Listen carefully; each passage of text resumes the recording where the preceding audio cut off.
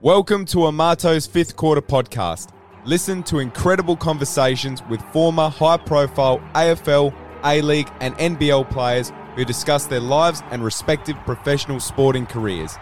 Previous guests welcomed on the podcast include Dustin Fletcher, Al Green, Travis Storm, Greg Gotti, Tyson Edwards, Brett Maher, Dale Pickett, Eugene Griffiths, Kevin Brooks, Jack Fitzpatrick, Bill McDonald, Sam Jacobs, Cal Brooks, Marcus Berger, Sean Redditch, James McIntyre, Andrew Blahoff, Graham Corn, Brian Cool, Jason Eckermanis, Chris McDermott, Mike Ellis, Kevin Litch, Matt Smith, Michael Wilson, Brendan Teague, Jordan McMahon, Brett Burt, Matt Shanahan, Rupert Stackwell, Dusty Lockhart, Sam Gibson, Ricky O'Loughlin, Dylan Addison, Daniel Georgieski, Dom Tyson, Sergio Fenday, Adam Snyder, Ricky Grick, Rick Latson, Rod Jameson.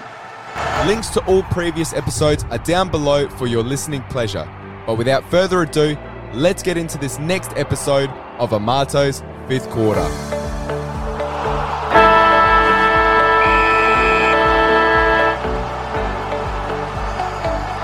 They've got a brand new stadium, a big one, and they're going to put a big flag up there in a moment because the Eagle has landed for the Premiers in 2018. There it is.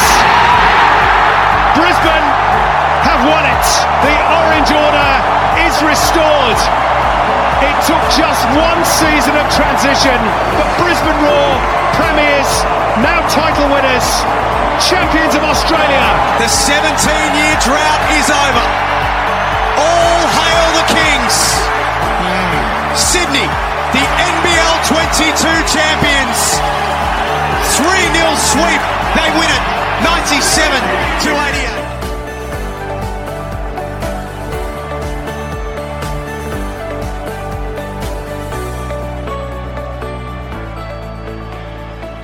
Ladies and gentlemen, welcome to Amato's Fifth Quarter Podcast, episode 41. This is your host, Daniel. Hoping everyone is doing well. All is very good and very grateful from this end. Today, we have the pleasure of being joined by 1997 AFL Premiership player Rod Jameson from the Adelaide Football Club.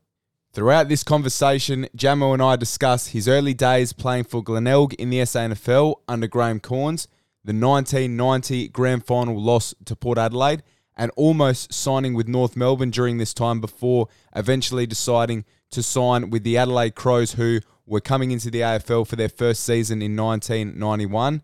So we talk about the first pre-season with the club and, of course, their first ever game against Hawthorn in round 1 of the 1991 season, scoring the match-winning goal in round 12 of that same season against Fitzroy, that famous goal from about 50 metres out to win the game, which putting himself in the history books, winning Adelaide's first leading goal kicker award, the famous first ever showdown, round 4, 1997 against Port Adelaide, including that famous stoush with Scott Cummings, the incredible 1997 AFL Premiership victory against St Kilda with the Crows under the Messiah Malcolm Blight, the disappointment of missing the 1998 Premiership the year after, and of course, the ending of an era, not just for himself as a player retiring in 1999, but for the Crows as well. Of course, they finished 13th in the 1999 season.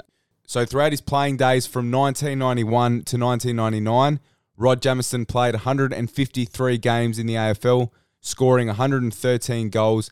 He is an AFL Premiership player in 1997, and he was also the Adelaide Crows leading goal kicker in 1991, the first person to ever win that award for the club. So let's welcome him on the show from the Adelaide Football Club, Rod Jameson. The Lions have stopped their roaring. The Bulldogs have lost their bite.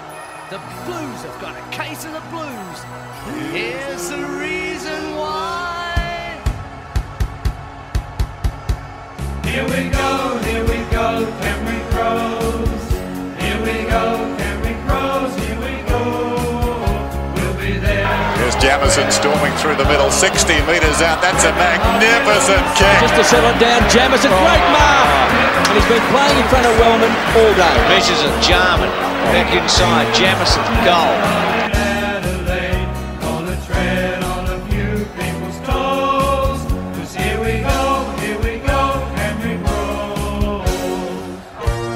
Welcome back to Amato's Fifth Quarter Podcast, and today we've got Premiership player from the Adelaide Football Club, Rod Jameson. Jamo, thank you very much for taking the time to come on the show tonight. Daniel, absolute pleasure. Could you give the listeners a bit of an update as to where you're at in life now and also how you found the transition from playing football into quote-unquote ordinary life?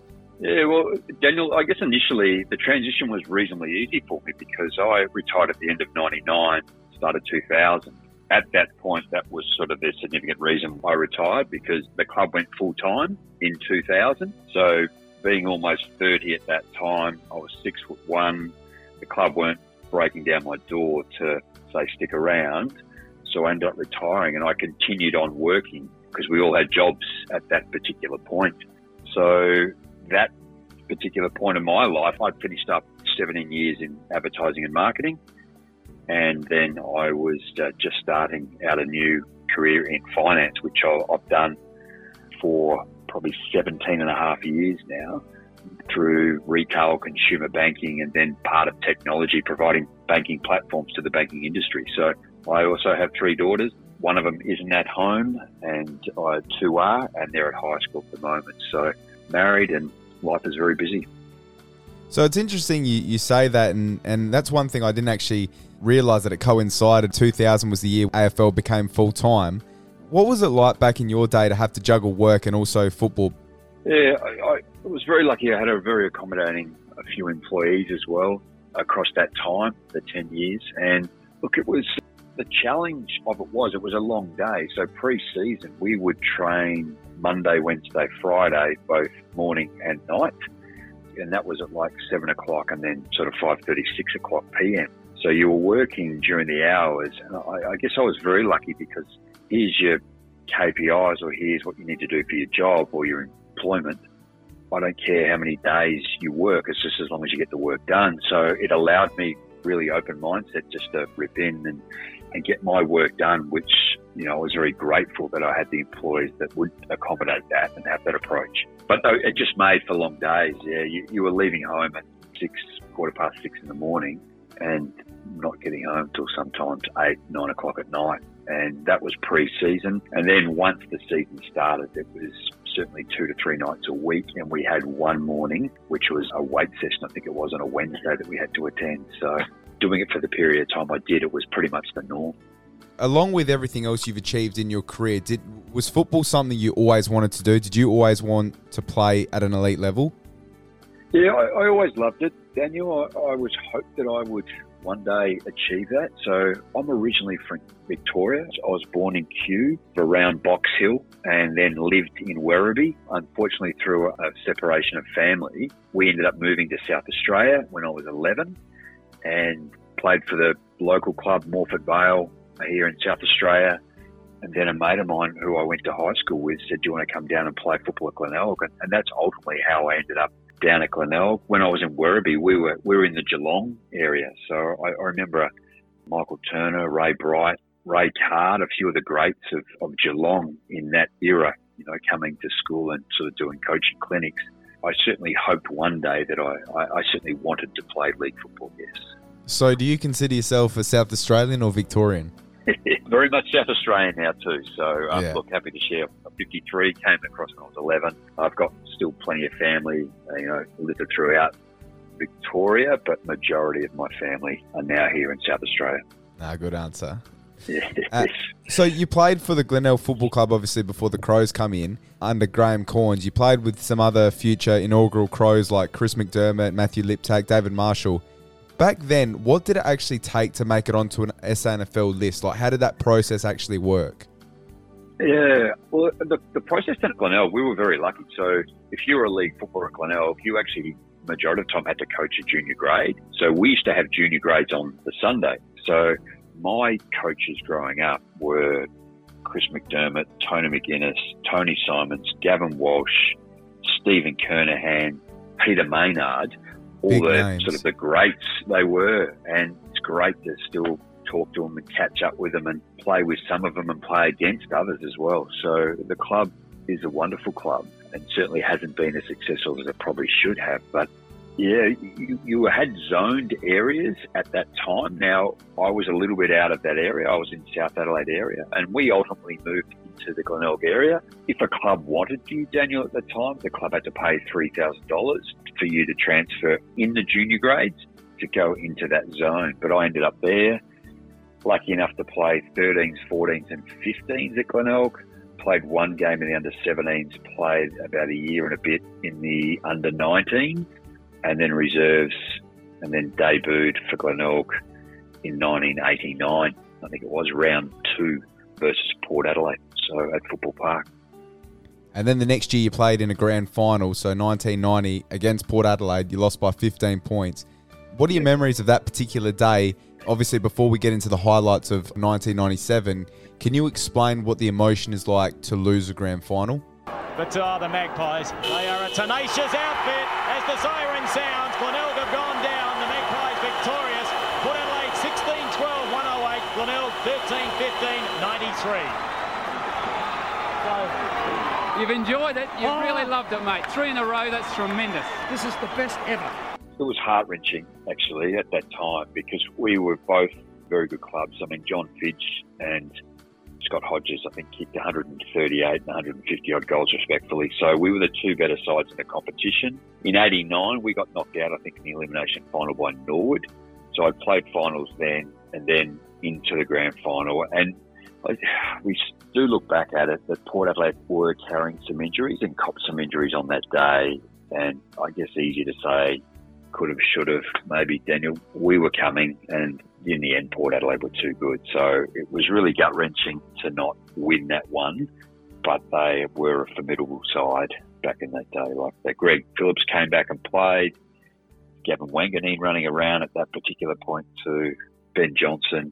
They had some ripping players, Port Adelaide. This grand final significant for the fact that it was the last SANFL grand final without the presence of an AFL team in South Australia. People around the mid to late 20s probably don't understand how big the SANFL was before the Crows and Port came in. Could you maybe explain what the SANFL was? It was certainly revered as probably the second best competition outside the VFL then, and then into the AFL. And probably even still to this day, a lot of players that come off the AFL list tend to come back and play in the SANFL with an opportunity to go back to the AFL. But yeah, I remember I think it was in 99, we played Port Adelaide at Glenelg Oval, and crowds these days are 1,500 to 2,000 or 3,000.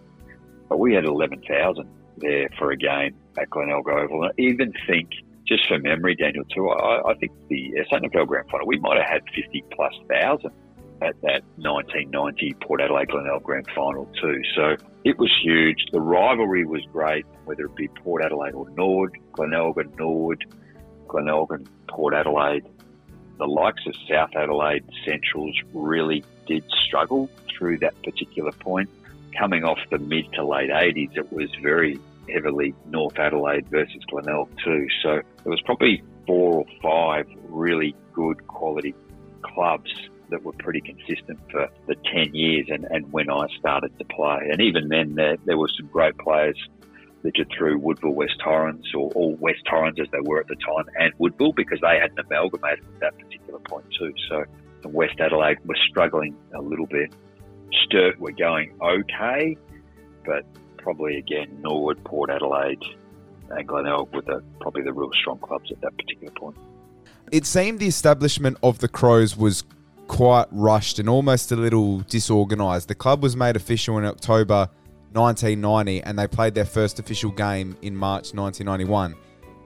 Around this time, late 90, early 91, you'd been in talks with North Melbourne before finding out about this SA team. How close were you to signing for North Melbourne? I was gone, Daniel. In that time, I got drafted to the Kangaroos at the end of 1989. At that period, you were drafted to that club for a 3-year term.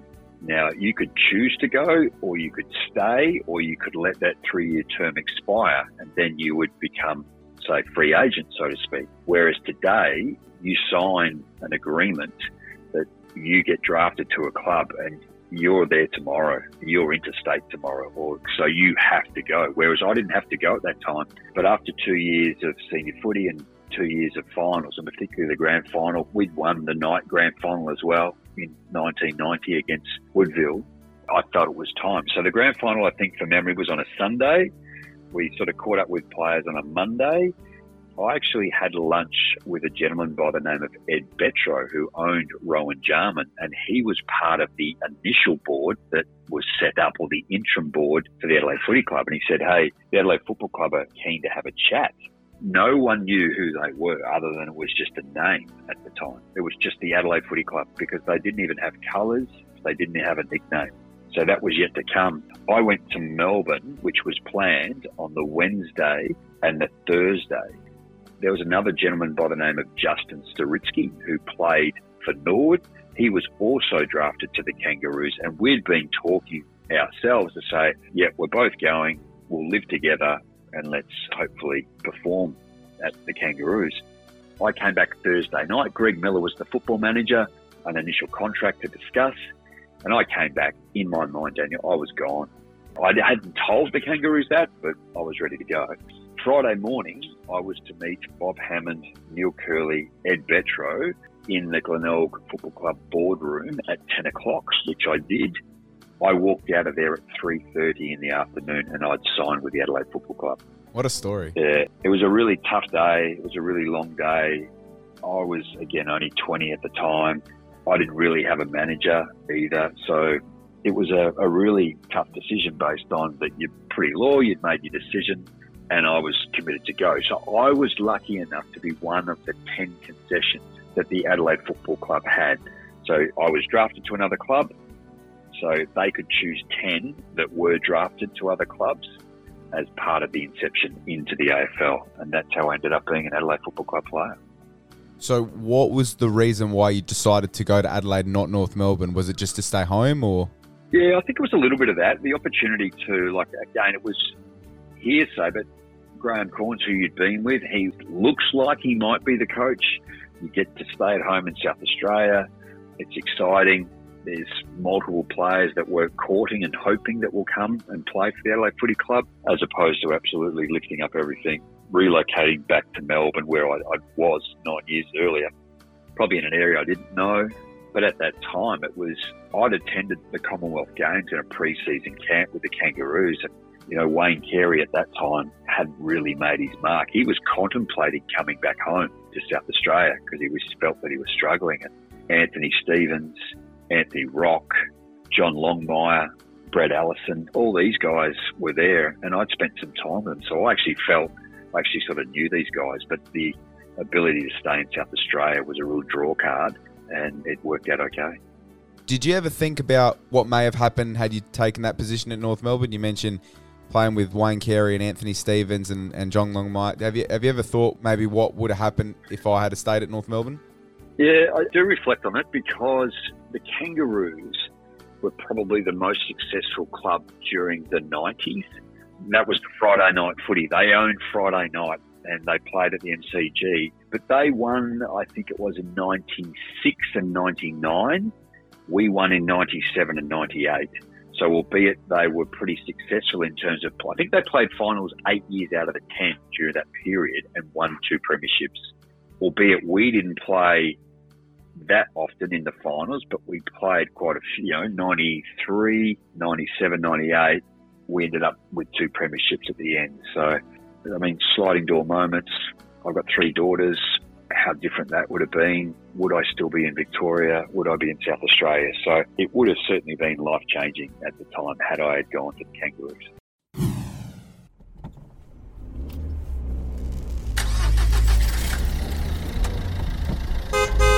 All right, everyone, it's time for a quick break on A5Q. I want to talk about Cappuccino's, the perfect mobile cafe for your event catering needs. Established in 2019 in Adelaide, South Australia, Cappuccino's is our family business, here to provide you with freshly brewed, hot barista-made beverages on wheels, using locally roasted La Crema coffee beans with our preferred blend included for any event needs. Cappuccino's caters for weddings and engagements, sporting events, school, university and work functions, and birthday parties, just to name a few. We pride ourselves not only on delivering warm, smooth and delicious coffee at a great price, but also fantastic professional customer service with a smile. If our customers walk away satisfied, it means our job has been done correctly. If you're based in Adelaide and need catering for your next social event, contact us directly via phone at 0418 894 570 or email at cappuccinos@hotmail.com. And don't forget to like us on Facebook and help spread the word. Now that we have that out the way, let's get back to the show. That first pre-season leading up to the 1991 season, obviously you had chosen to stay in Adelaide. Now, I believe you started with a massive group of players that one by one were eventually cut down to what became that inaugural Adelaide Crows team in 1991. Did you basically attend every session with it in your head that you could at any time be told your services weren't required? How did that first pre-season work? Well, I was lucky because I had a contract, because I was one of the 10. I actually had a contract in place. So in terms of time, I was there. But I think I'm right in saying, I think it was something like 85 players attended the first few weeks of the Adelaide Football Club's pre-season training. We were given, some blue shorts and bright yellow tank tops and turn up. And it was sort of a time, almost every couple of days, they would cull certain players till it sort of got down to a number that was like 60 or 65 reasonably quickly, that we could sort of start to do more football training together. So the number was huge right at the start. And there was a lot of players. If you probably at the time, it was probably 6 to 10 players from every SANFL club. And you might recall, and it's one I wish he had have come, and I understand why he didn't because he's so loyal, but Gary McIntosh, he was asked several times to come out and play, but he just didn't want to play AFL and stay with Ford. Probably a few players that could have come to the AFL, but they wanted to stay in SA. It was that loyalty aspect to it, which doesn't really exist as much anymore in the AFL or in any sport, really. Yeah, I'm a bit of an old school with this one too, and having been on the board of the football club for 8 years, and I was at footy on the board at Glenelg as well as footy director for 6 years. You listen to the commentary of the players these days and sort of being in the four walls of the Adelaide Football Club and then keeping an eye on what others do. They talk up that they want to be successful, they want to stick around in a club, but when it gets to the crunch, they tend to taste tenure. If you offer them a 3-year, they'll take a 4 or 5 year and take the money that goes along with that, not necessarily with a hugely successful club or one that is going to take some time to potentially have that success. So that's my frustration. That's on me. I need to get over that. But yeah, it's very different now. And we shouldn't be surprised, Daniel, too. Through the collective bargaining agreement, the players have asked and chosen to vote and move, which is what they've done. So that's your free agency type scenario. If they have played 7 or 8 years, they want to have the choice to be able to go to another club if they feel they want it. What would your thoughts be on how you can entice a player to want to stay within your organisation? Or do you feel you shouldn't have to do that? No, you still have to do it. You still have to have the right people. So you've got to have the right coach or right coaches and, I guess, facilities come into play. I guess the clubs that I admire and have done for quite some time that have been successful, and probably the one more recently that probably relates that everyone can associate with, is Geelong. They've just got this enormous depth at this club. When you look at their players, some of their players have been there for 3, 4, 5 years and played 20 games, and they don't want to go because the culture there is so good. They're learning with the people, and then when they do get a chance, and you see the crop that's coming through now, the cohesion amongst them and what they've experienced, and they have a lot of past players engaged and involved at their club too. So it is one club that I certainly look to, that I'm aware of a distance, that do it really well.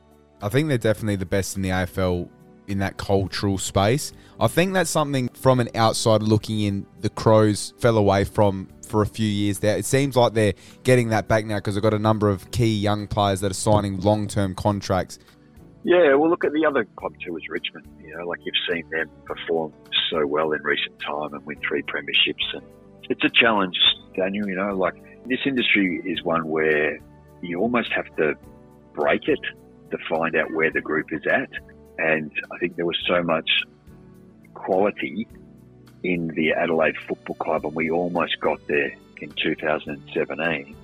We had our worst day, and that's against all metrics. We had our worst performance in 2 years on the biggest day, and Richmond were just too good. And even partway through the third, as bad as we were playing, I was calling that game for the ABC, and I thought, gee, we're so bad at the moment, but we're not that far off. We're only 4 goals off and 10, 15 minutes into the third quarter. So, and you see how quickly football can turn around now. 5 or 6 goals, you only need 10 to 12 minutes and you're back in the game. I was there that day at the MCG, and it just felt like something wasn't right sort of halfway through the second quarter. And then it was almost calm before the Storm. And then the third quarter, they just ripped the game apart. And it just, like you said, and it's funny the way that you mentioned it, the worst game in 2 years had to be the biggest stage. And I wonder if that's just coincidence or if the occasion got to them, because there's so many different variables. Yeah, it's hard to be definitive with it, but if you probably went through, like Charlie Cameron got hurt early in the game, he got a knock, then there was a fair bit of pressure. And what Richmond did so well that day, they continually applied pressure, and then they just picked our blokes off and just were really physical with them and really took it to them. And look, it's just the way it is. It's the MCG, it's Richmond's home ground. They had a monster crowd there too, as they always do. So certainly not trying to make any excuses as to why. But look, I've never been involved or never seen certainly a club or our club being Adelaide. In 2017, I would go to the games each weekend and go, we won't get beat today. 100%, we had such a quality side, and we could, and albeit we did, but I've never been to a game since or prior where you just turn and go, we're flying. You know, our blokes know how to manoeuvre through games, whether they're in front, behind, they're tight, go fast, slow down, really skillful, and we just had quality that would sort of drag the team through. And it was a very, very good year without getting the ultimate result. And I feel like we're slowly getting, hopefully, back to that level now. You see the improvement this year, could still make finals. Next year's got to be the year where they make the finals, for sure, and hopefully win a final. Well, likewise. I mean, I was bullish with us this year. I was hoping they healthy and fit.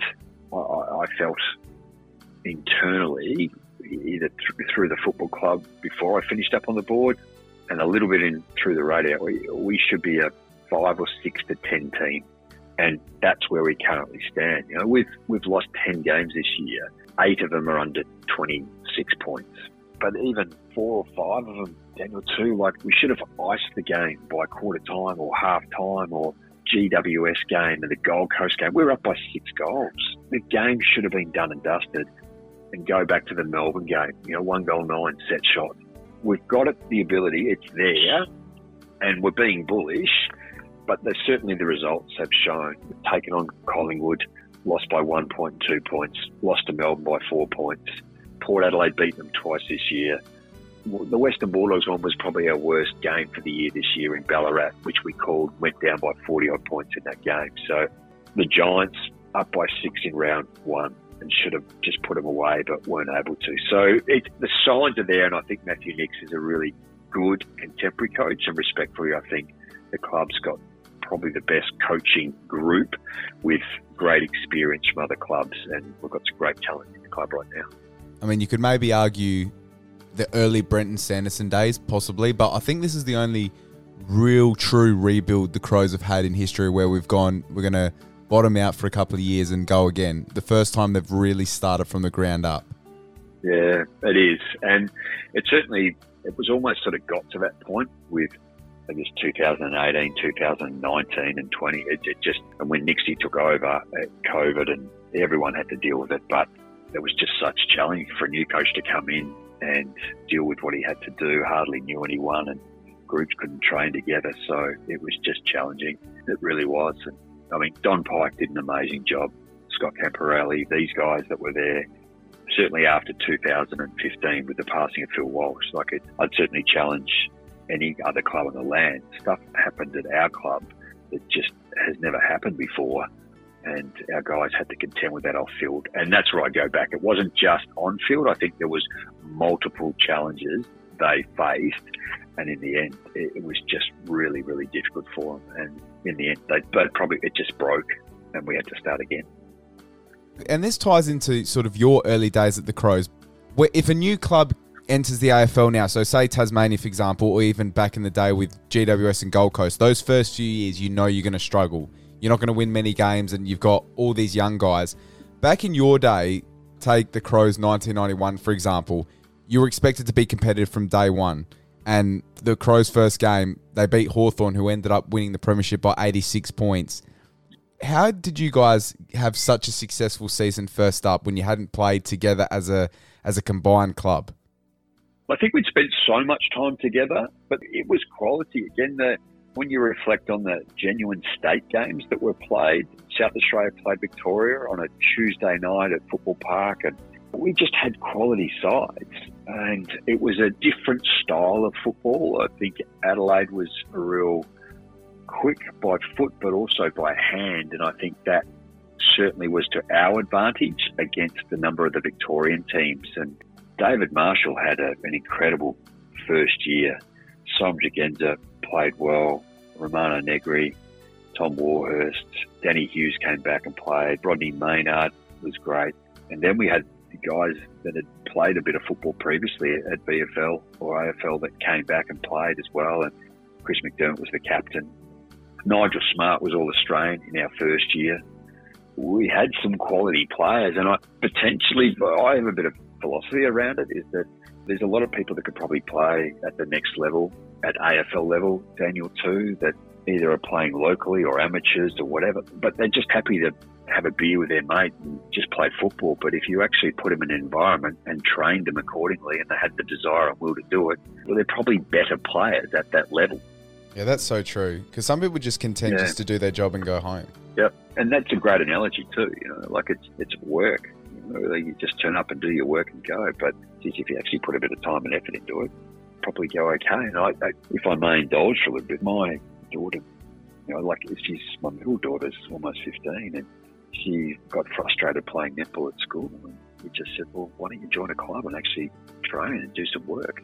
And she's doing really well for one of the local netball clubs here in South Australia. So it's as easy as that. Just put your mind to it, have a crack. And when you put yourself into an environment, you put your mind to it, and you're around with people that push you and your peers, it will make you better.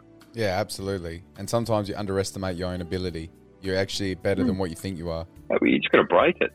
How far can I go? I didn't think I could do that. Well, let's try and push you a little bit too. So some people have the strength of mind to do it mentally and physically themselves. Others need to be in a group, and certainly being in a group of people that want the same outcome, it's a great environment to be in.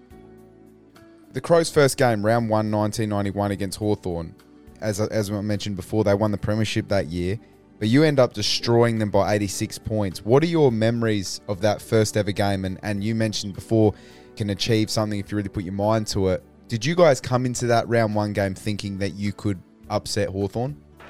A credit to the public of South Australia. They've given the Crows full support. And here they go to open the season, to open their AFL career. And it's Negri who gets a mighty thump down towards the half-forward line. The Crows through Tregenza, the centre half-forward. The Crows have really done everything right tonight. I haven't found a cheat in the side as the siren goes. Lidner will want to finish it off. He shoots towards goal. Oh, he finishes it off all right. A marvellous victory for the Adelaide Crows. Bruce Lidner finishes the night with 4 goals. And an 86-point win to the Adelaide Crows in their AFL home and away debut. One more standing ovation for these 20 players. We thought we'd be okay, but I don't know if we knew exactly how we would go. I think there was a trial game a few weeks prior. We played Essendon, and Football Park was really full of the people that turned up to watch. But I was a Hawthorn supporter growing up, so I ended up ultimately playing against a lot of the guys I had admired from a distance. You asked me earlier around wanting to play football, and I remember coming on after Chris McDermott got Malachi crunch, really, or the hip and shoulder between Dermot Brereton and Paul Deere.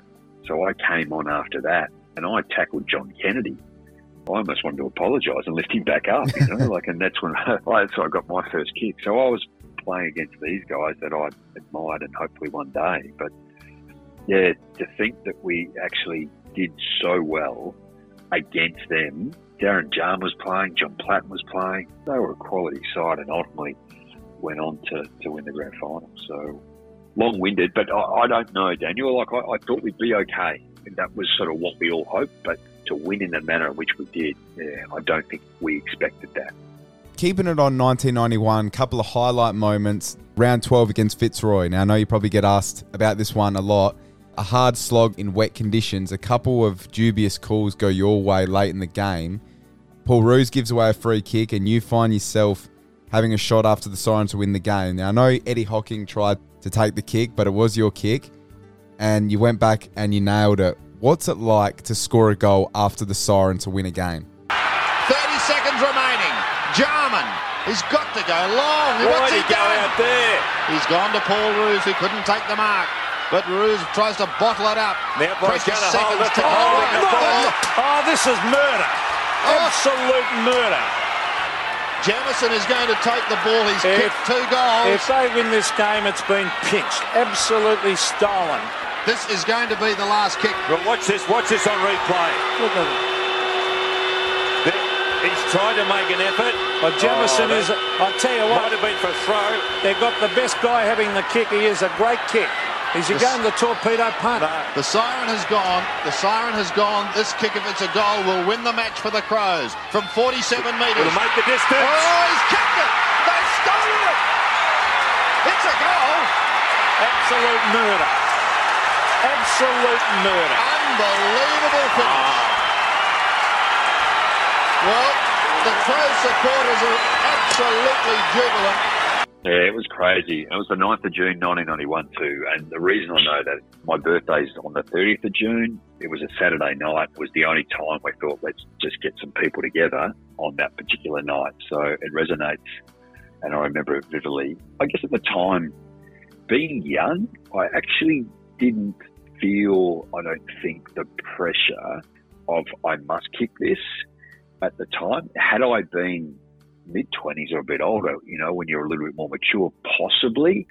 But because it's such a long time ago now, I felt comfortable in my ability to kick a football.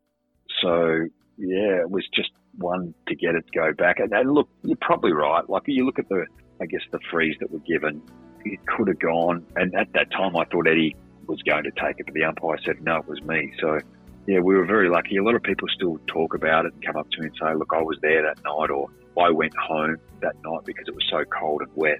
But no, it was an incredible memory that lives with me.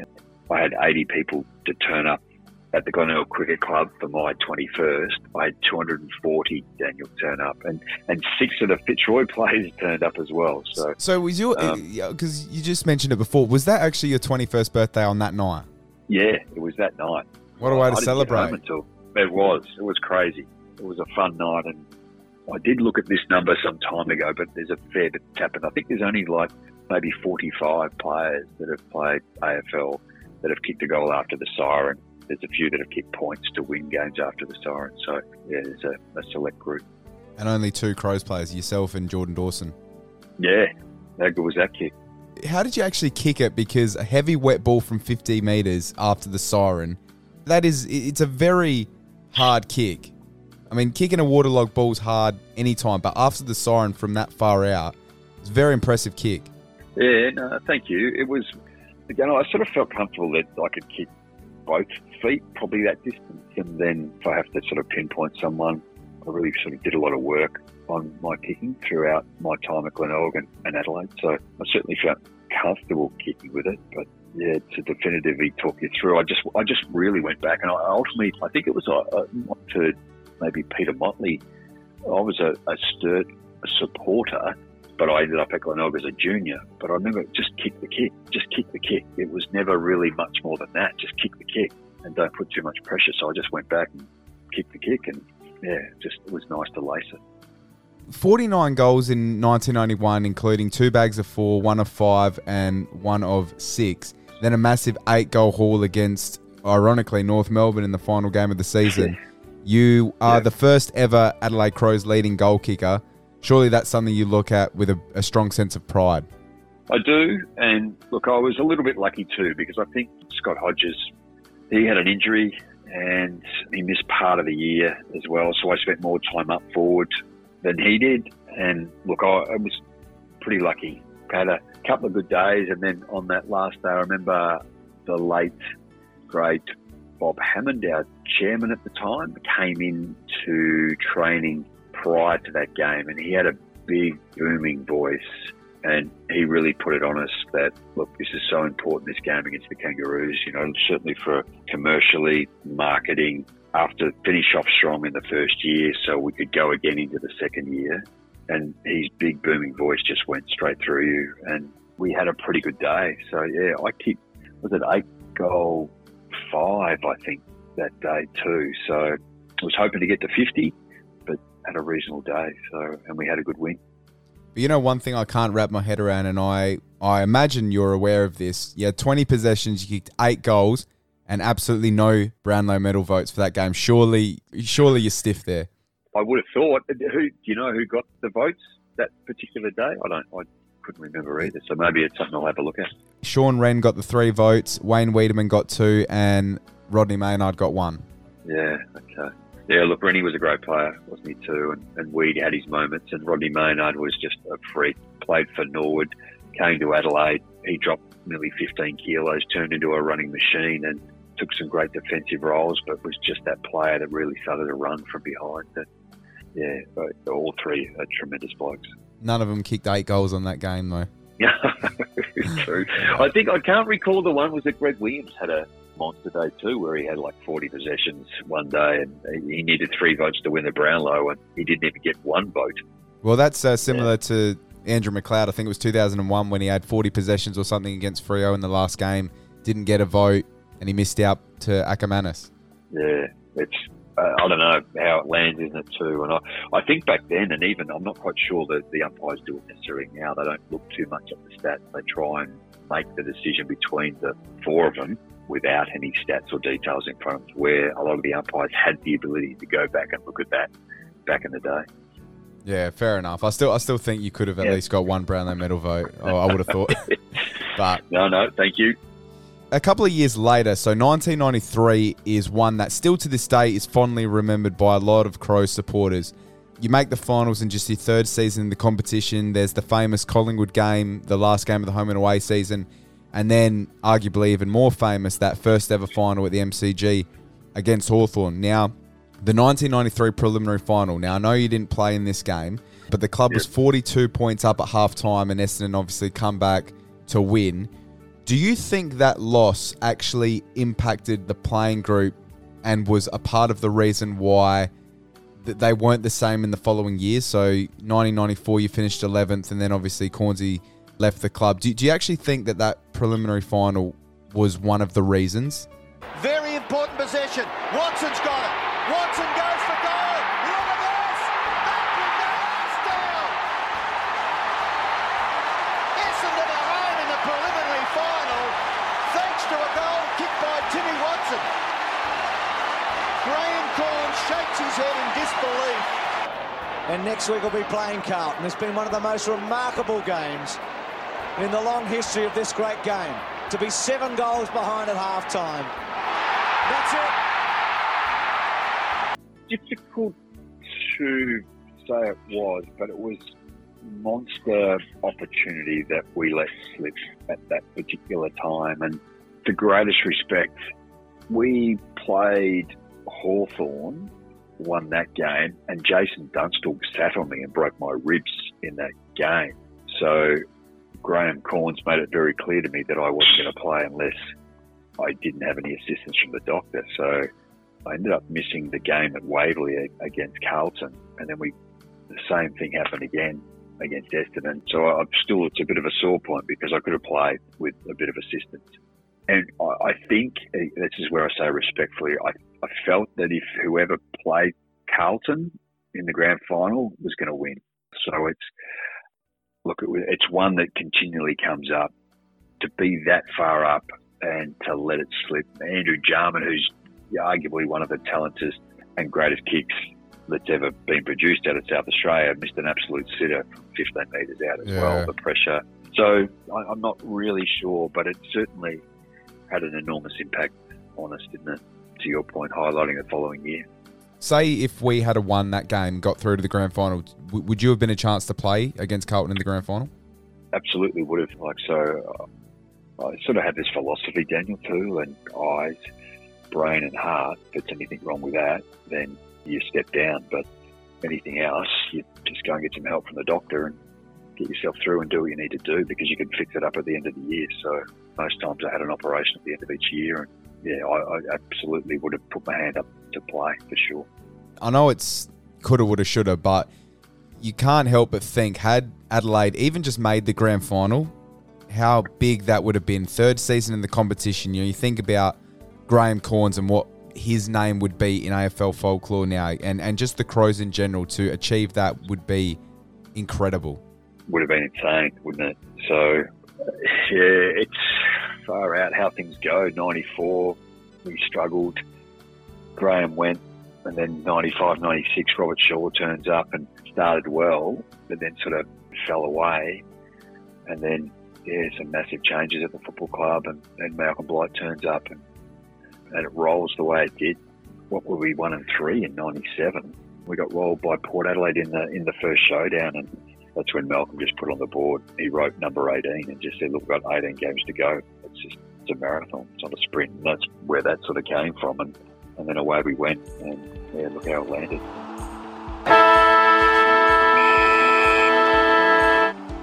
Halftime break here on Amato's Fifth Quarter podcast. And I'd just like to take a moment to thank everyone who has tuned into the show. The support is very much appreciated, and I hope this episode is finding you well. If you're enjoying the show, it would be a massive help if you could consider subscribing and leaving a rating and a review. Gaining as much positive feedback as possible helps feed the podcast algorithm and boost the show's visibility, which will therefore allow for other Australian sports tragics to see and listen to the show. 5 stars, of course, would be fantastic, but I'll leave that up to you. Now, enough of that. Let's get back into it, because the second half of A5Q is about to get underway.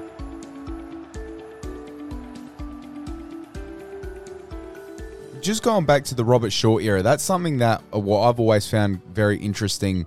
At the time, Adelaide believed they needed a Victorian influence, and that's why Robert Shaw was appointed. It was very unsuccessful in terms of the on-field performance, and off the field it seemed like there were a few issues.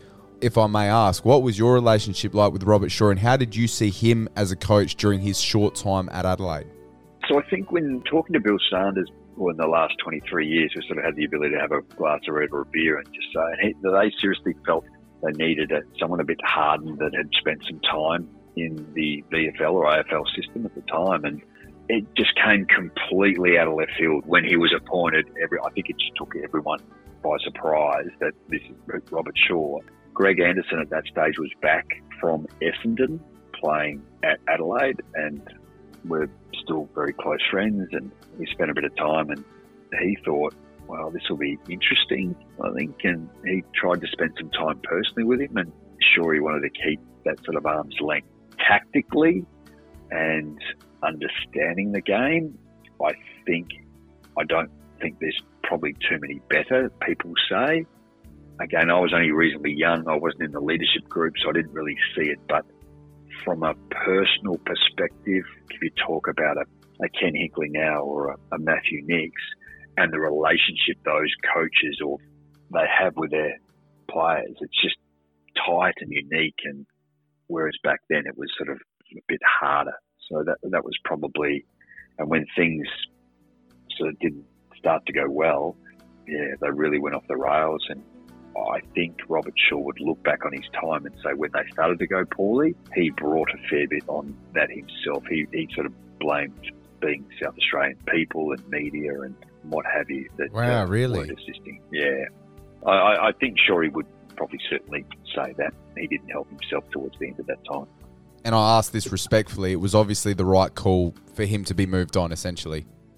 Yeah, well, look, I think I'm right in saying the pressure the supporters I think he got his house egged at one point, and I think his children were under a fair bit of pressure at school too. The heightened awareness, and it's a genuine issue, Daniel.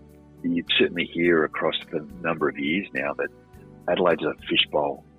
Certainly Victorian supporters, and I know Western Australian, probably a less degree Sydney and Brisbane, but just here, the heightened magnification of supporters, members, followers, barakers that follow the club. Some people, unfortunately, just take it a little bit too far, and in the end, I think Robert Shaw was happy to get out of South Australia and get back to Victoria. But that's not fair for his kids to cop it at school and stuff like that. If you have your house egged, that's terrible. Yeah, so it was a little bit like that, but it's a genuine concern, be it Adelaide being able to acquire Jordan Dawson, Isaac Rankin, but you get a lot of players. And it's probably the other reason too, like if you say, look at it this way, is that Tony Lockett went from Melbourne to Sydney, and Buddy Franklin the same. They just want the anonymity. You walk around in Sydney and no one knows who you are.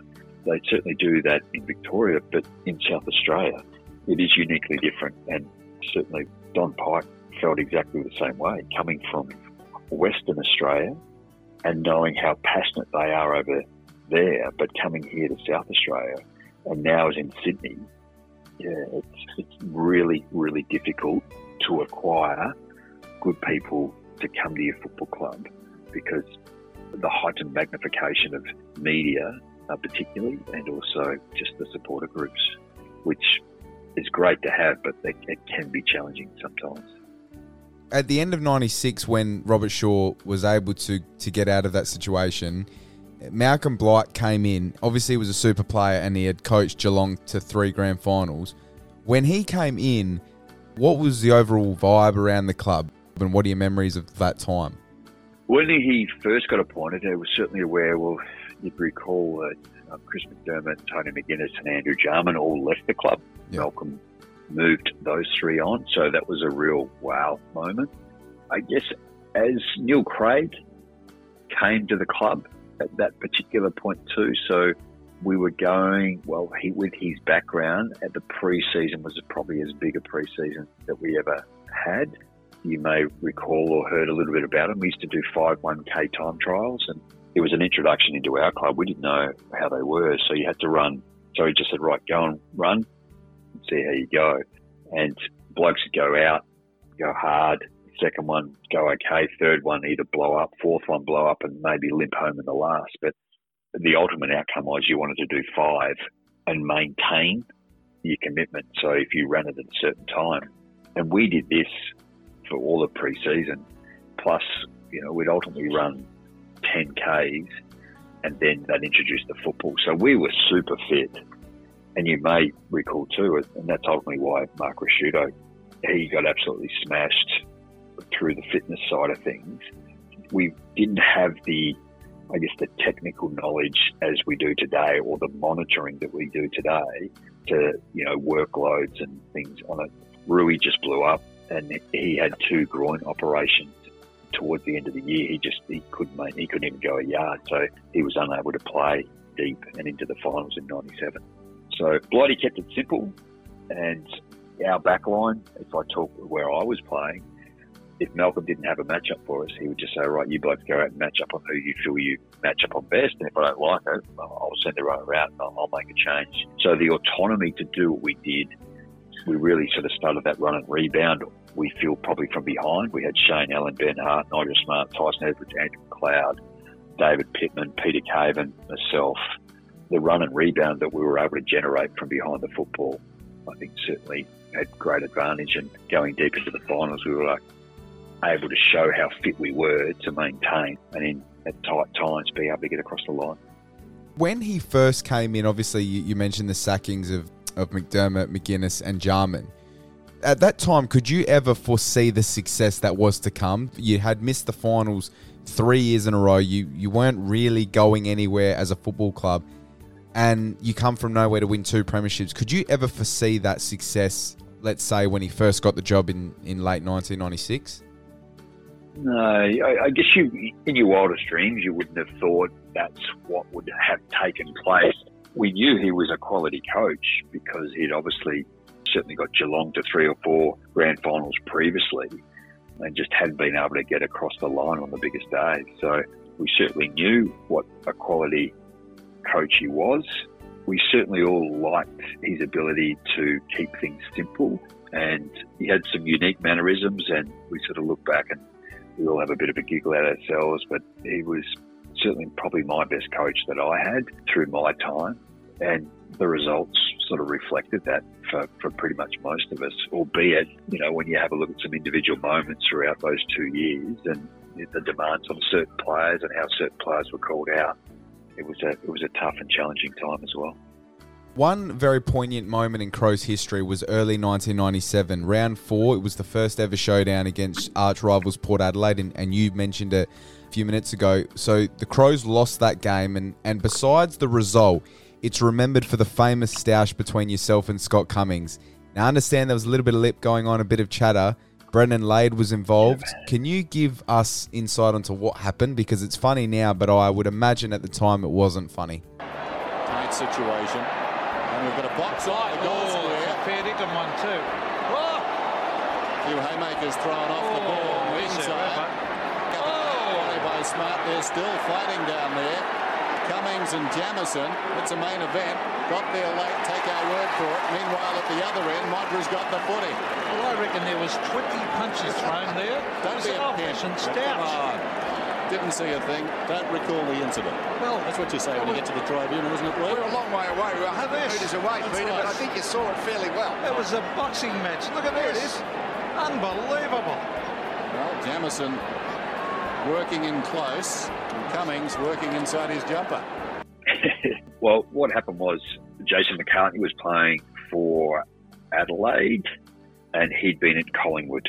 And then you had Scott Cummings, who was playing at Port Adelaide, and he'd been at Essendon. So prior to that year, when both players came to that club, they had already had some sort of history with each other at other clubs. So I was standing Scott Cummings in the square, and I was never one to concern myself. If players wanted to yap, I never really got involved in that too much at all. And he was yelling out to Jason McCartney quite regularly, and Carts was biting back, and so Brendan Lade was standing him. And somehow they've sort of come together, they've walked towards each other, come together and pushed. And then Scott Cummings just grabbed him by the throat. And for me at that time, I felt, Daniel, that here's a bloke that has been at Port Adelaide for 2 minutes who thinks he's going okay. And I just went, I'm not going to allow this. So that's sort of how it all started. And then it sort of almost died down. And then he threw a punch at me again. And then it sort of started up. And that's what you see on the footage. I must admit, look, I think the result itself, we were a little bit overwhelmed. I think we obviously, from Adelaide's perspective, it got the better of us on the day. I was surprised at probably my reaction and what I did. But I look back now, I wish I had got him a few more times. But it's, yeah, so that was the history, and that's sort of that's really how it started. And the irony of that Scott Cummings and I were doing radio with Tony Pilkington and Barry and every Friday on a weekly basis of the footy season 2. And yeah, so it was an interesting year. It's all a part of the showdown. Easily the best rivalry in the AFL. It certainly is too, Like I think when you have a look at it, I think the derbies over in Perth, they certainly early, they were fiery, and once they got going, but they're probably not as what they used to be. We just saw the GWS and the Sydney one on the weekend. I mean, there's a bit of spite in that. That's a genuine rivalry. It was a bit manufactured, but now that I think that's genuine. I still feel the Q clash is a little bit forced. Yeah, I think if all goes to plan, or what's being supposedly played out in the media, that Damien Harwick might be offered a role up there, and in the event that he takes it, I mean, he'll be a real flagship. That might then start to become like players will want to go there, where they get the right people around, and if certain players go, you might see the Gold Coast sort of start to improve in time, but I guess time will tell. To lose the first showdown to baby brothers per se, do you believe that result potentially was the beginning of what became the premiership? Because there is the famous story, and you mentioned it before, when Blighty wrote 18 on the board. Do you think that was the loss you needed to have? So history, great build-up all week, and the record book will show Port Power have won the first showdown in Adelaide. And there is no more time. Wait for it. The Battle of Adelaide has been fought and won. Not necessarily, but it was one, because I think I think we lost a game or two prior to that as well. So I think once we'd lost the showdown, I think we were like 1-1, lost 3 at that stage. So it wasn't looking all that bright for us too. So, but after that particular moment, we sort of got it all together and started to go on and play some reasonable football. And I think the one thing Malcolm provided all of us were, again, just the ease and the simplicity of how we go about it. We changed our game plan slightly every 4 to 5 weeks, so we weren't doing the same thing over and over. The introduction of some certain players, we played some players in certain roles, like I'd go forward for a bit, Shane Allen would go forward for a bit, Cavo went forward, Nigel went forward and back. We had the ability to throw a couple of blokes around, so we just always weren't playing the same way. And at that time, I mean, Simon Goodwin was coming through, Kane Johnson was coming through, Peter Vardy was a great player, albeit didn't play in that one, Chatter and Toole. And let's be fair too, Daniel, I mean, we had Tony Modra up forward. He was always a real handful for a lot, and Mark Rasciuto was probably as fit as he's ever been. We had some quality players. Yeah, we just sort of won each week and went about doing our job. I can't recall anything sort of standing out that we just went, wow, other than probably the showdown loss where we just got to change the way of what we're doing, and we went about doing it. We ended up doing like a massive block of running once again with about 3 or 4 weeks to go in the season. So it was almost like a mini pre-season again. And we'd never been through that before, but Neil Craig certainly wanted to put us through that. And I think that put us in good stead again, running into just the mindset of knowing that whatever the season, the remaining of the season and the chance at finals throws at us, we'll be able to get through it. We're going to be super fit, so we'll certainly be okay. I don't sort of recall anything particular towards the back end of the season as to why things sort of worked out for us.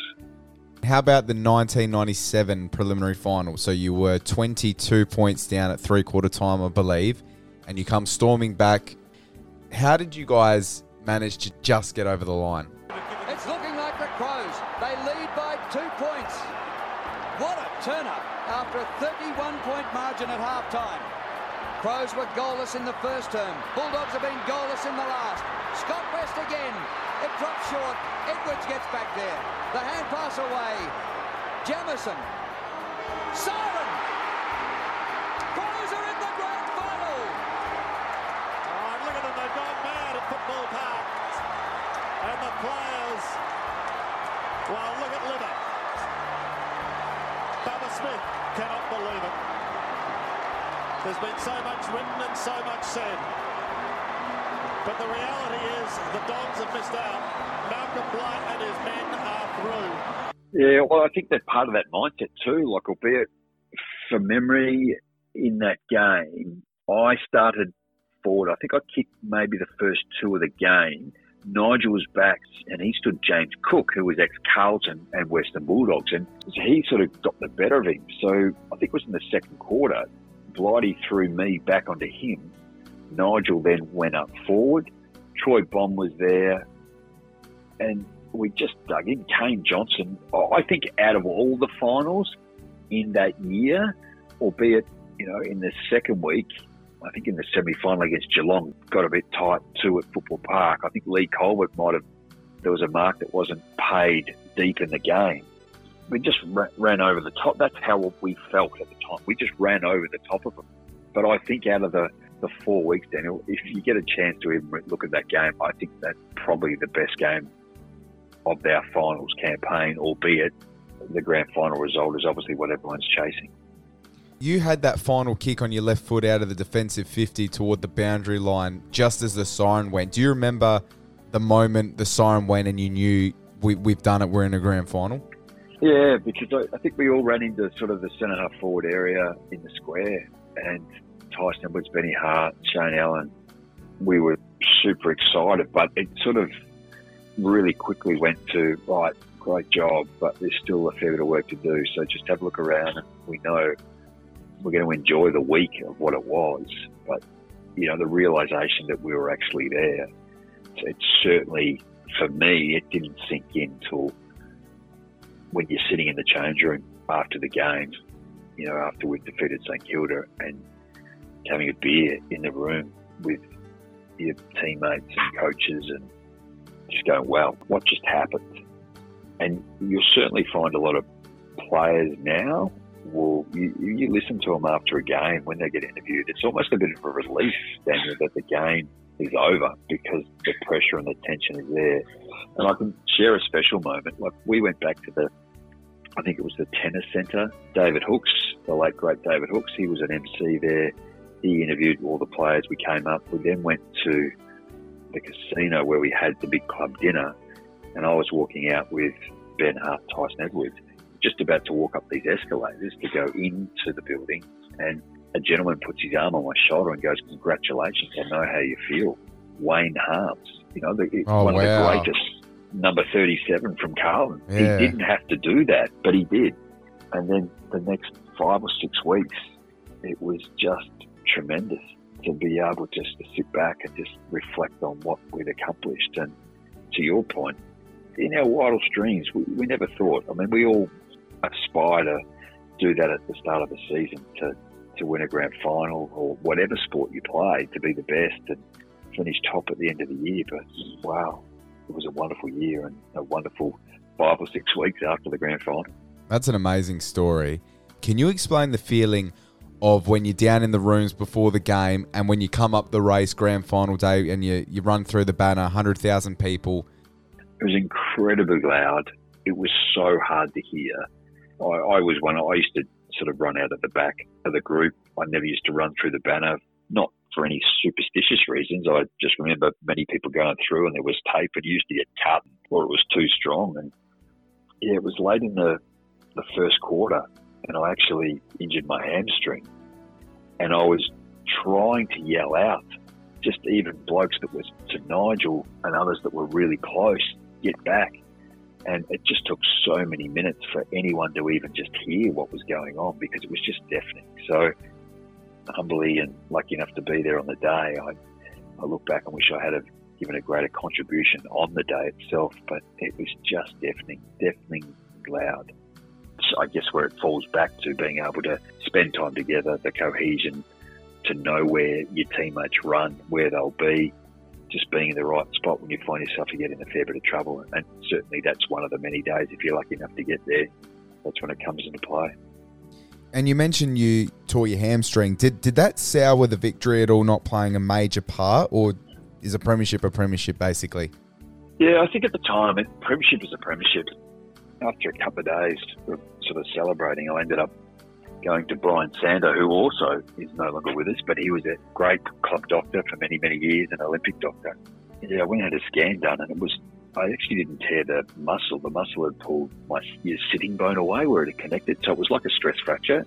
So it took pretty much majority of the 98 pre-season to heal, and that was really difficult. I think probably in more recent time, maybe 10, 15 years ago, I think Matthew Lloyd may have had an operation where they actually reattached his muscle to the tendon or the bone. I had a similar injury. So 98 ended up having a pre-season game. We played Sydney, up in Sydney at some tiny oval in the middle of nowhere. We got a charter flight there and I was standing Tony Lockett in my first game back just prior to the start of the season, and he got asked to come off, and sure enough, I was in front of him, took a tackle, and he drove me to the ground and busted my collarbone. So I was out for another 5 or 6 weeks. So my pre-season for 98 and into 98 wasn't all that flash.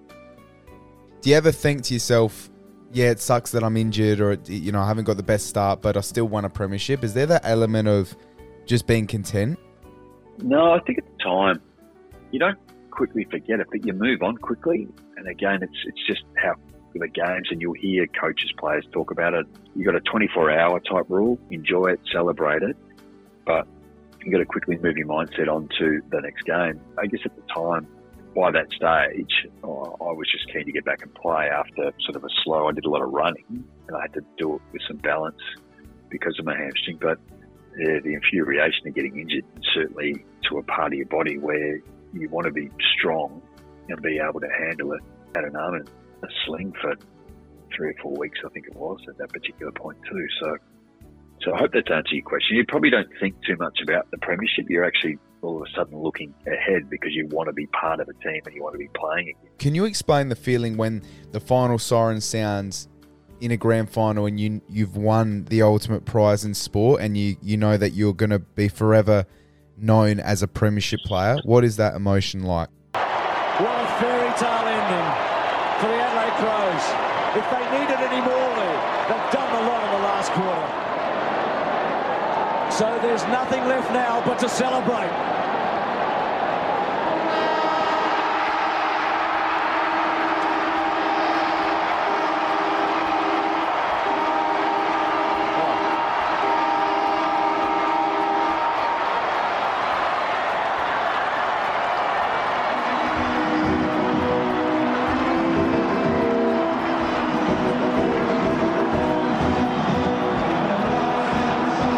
Celebrations all round.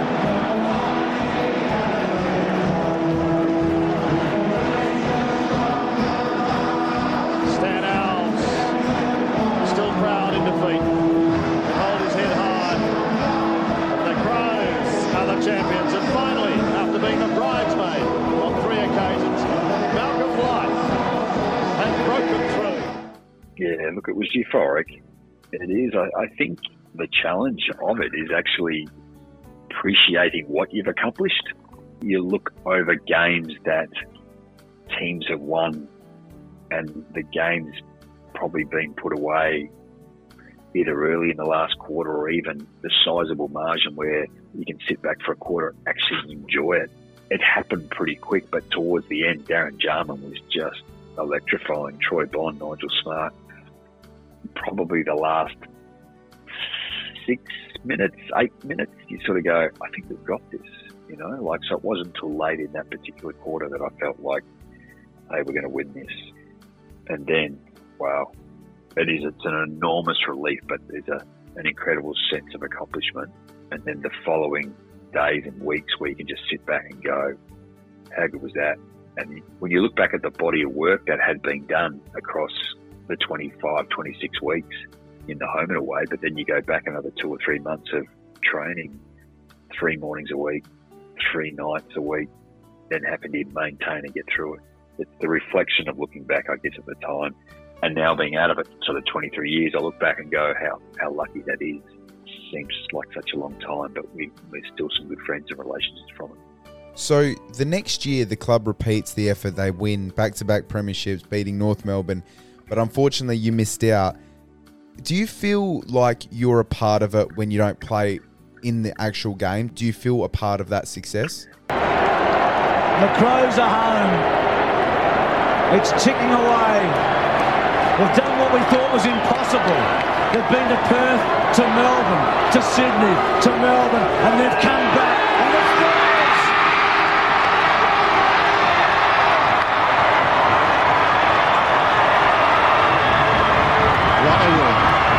They are a super football team, no question.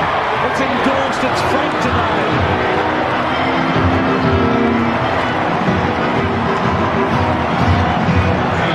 16 of them were there last year.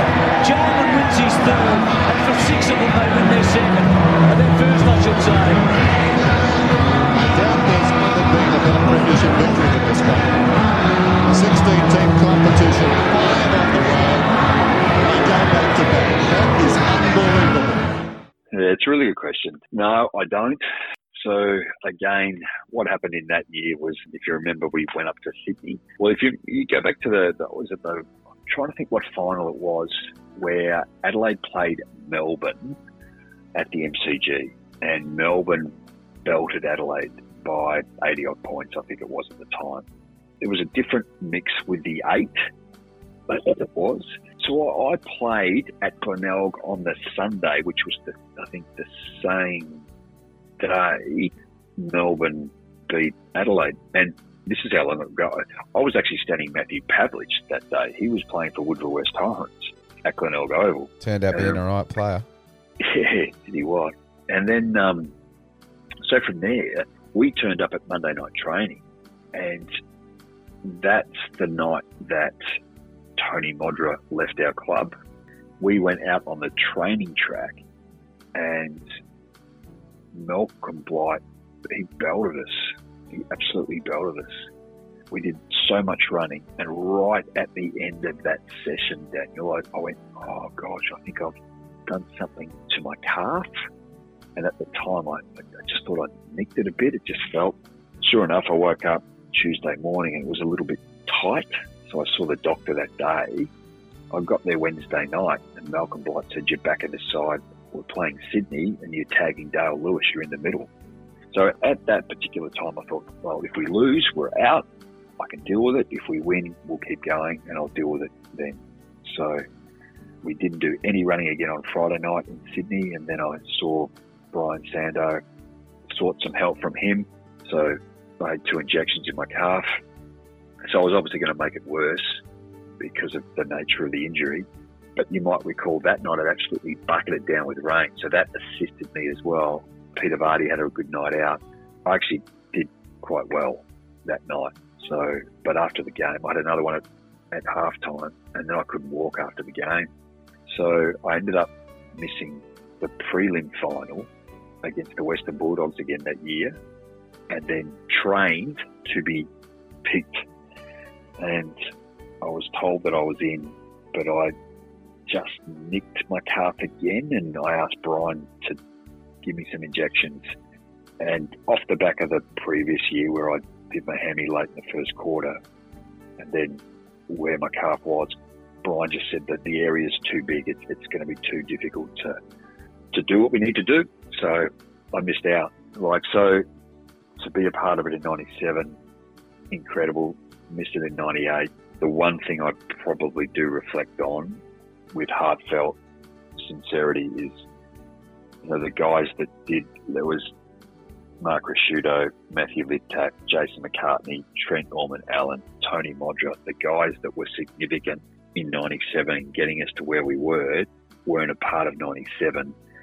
They just allowed us, the team itself, not the entire group, and I found it difficult to engage myself during the celebrations throughout that time. So that's just, I think most sports people would probably struggle with that, and I just couldn't get my head around it, and I was just so disappointed to miss out, but so grateful that we were able to win another one.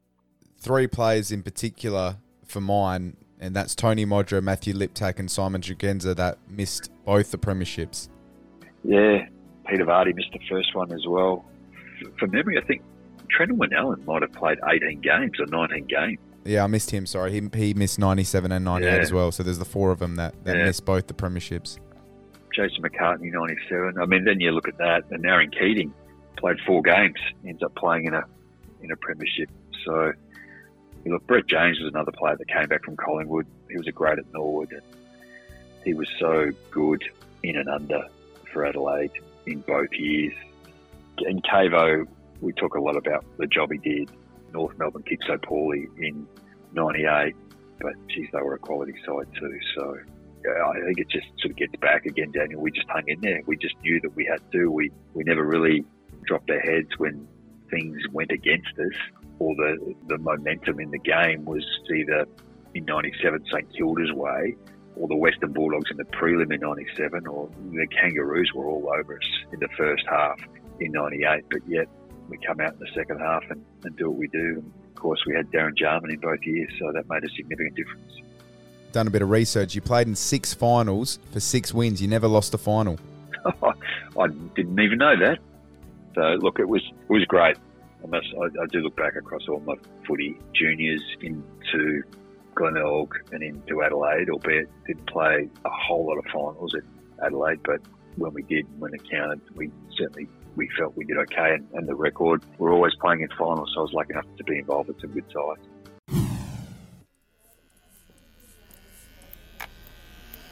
Before we get into the final stretch of this episode, we need to take one more break here on A5Q.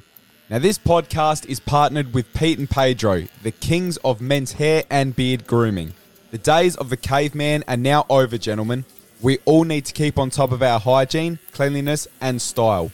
Unfortunately, most chemist store products do not really achieve this efficiently. If you want high quality results, you need high quality products. Pete and Pedro, established in 2013, offers premium hair and beard grooming products and tools that will actually get in there, moisturize, rehydrate, and clean your scalp, hair, and beard thoroughly without burning a hole in your wallet. From shampoos and conditioners to hair gels and putties, beard oils, combs, brushes, and even nail clippers, Pete and Pedro has it all. Now, I would never promote or partner with a brand I did not use or trust. Guys, I've been using Pete and Pedro products for years now and can confidently say there are no better hair and beard products on the market. Gentlemen, if you are looking to take your grooming game to that next level without breaking the bank, do yourself a favor and check out Pete and Pedro. And if you use my special discount code DAMATO10, spelled DAMATO10, you'll score yourself an extra 10% off on what is already a great deal. The link to Pete and Pedro is down in the description below. But for right now, let's get back to the show. I've had Tyson Edwards on. I had him on the show a couple of years ago, actually, and asked him this same question. And there's a million different ways I could ask this, but just to put it simply, what went wrong in 1999? Well, probably a lot of things, really. There was some key injuries too. Tony Modra was gone.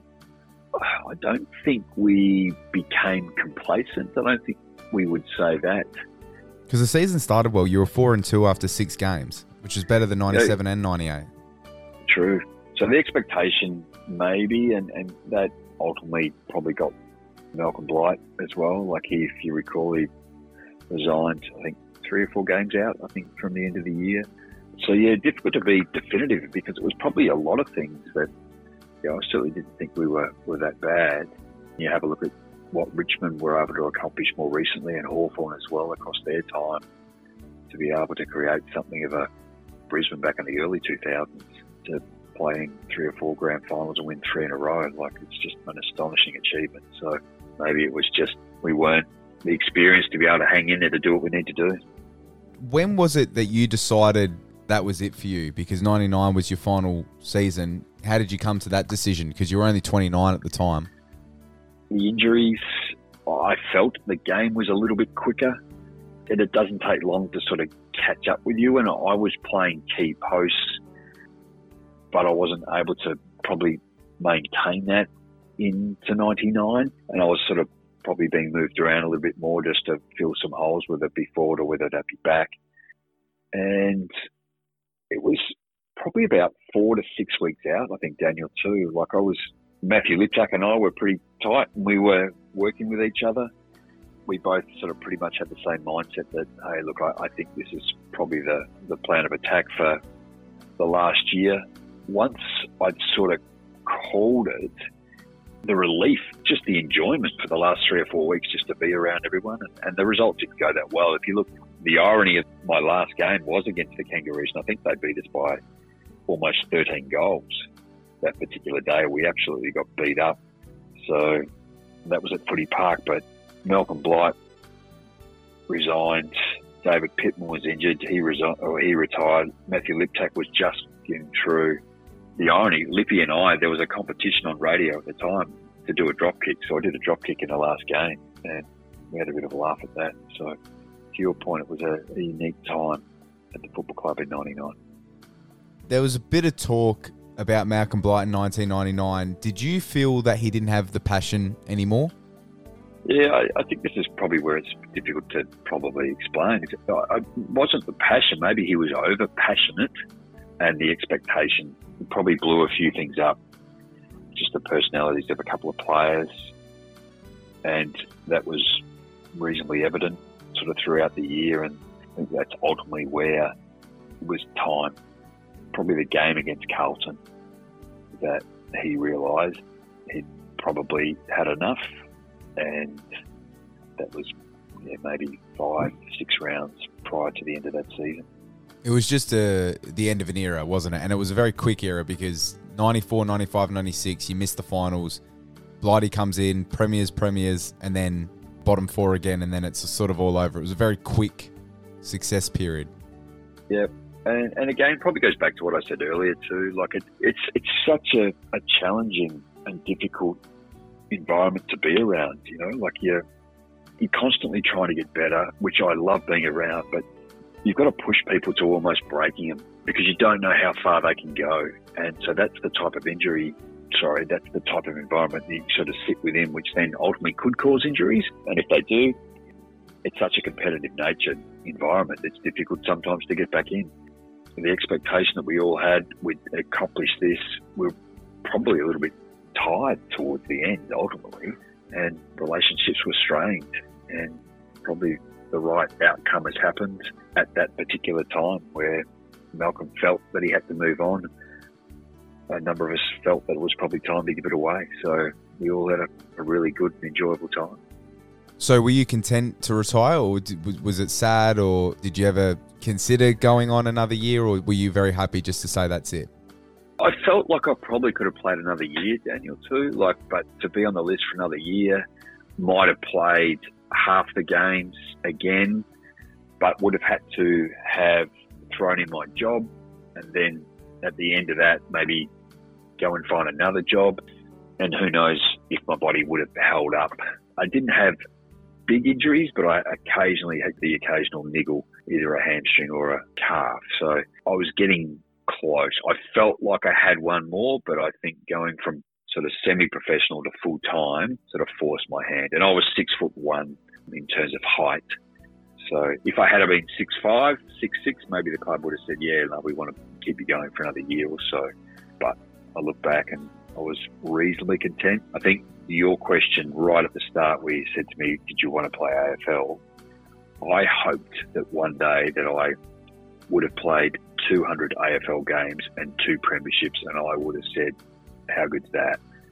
Now, I know that's sometimes a little difficult because a lot of players have played 200 or 300 and not played finals, but I got to 153 and played one and missed the other one. What I set out to achieve almost happened, but I thoroughly enjoyed my time, and 23 years on now, I've had multiple roles within Adelaide Football Club, at Glenelg, and I've been able to critique and watch the club that I love, being Adelaide, and watch Port Adelaide play almost every home game and some away games throughout that time. So I'm blessed to still be involved in football.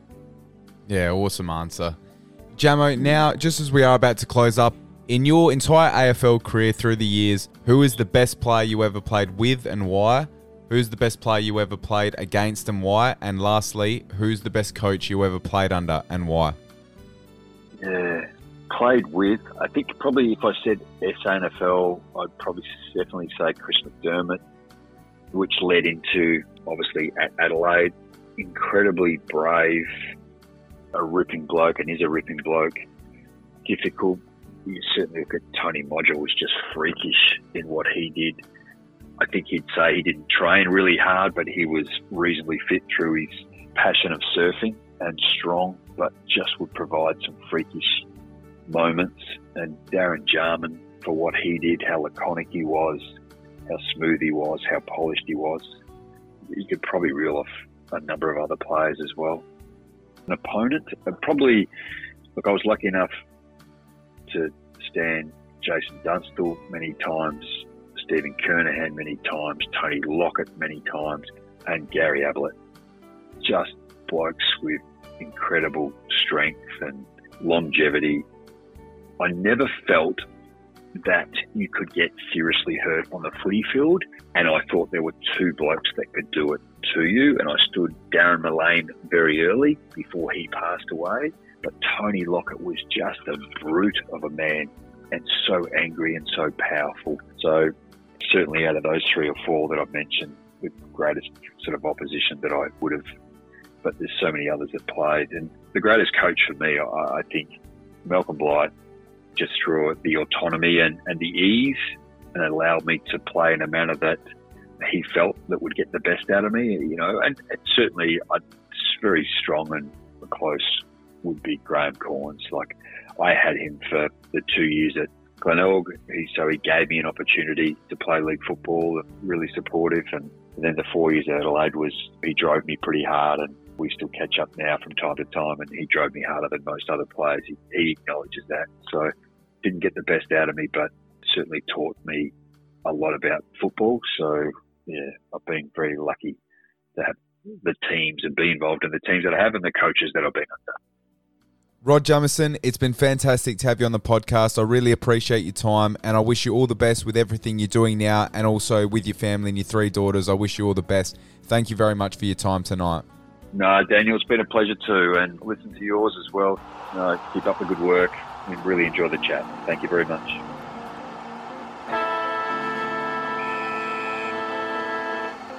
And that is a wrap for another episode. I trust you enjoyed this conversation, and I thank you very much for tuning in. Don't forget to subscribe and leave a rating and a review. And I'll catch you all on the next episode of Amato's 5th Quarter Podcast.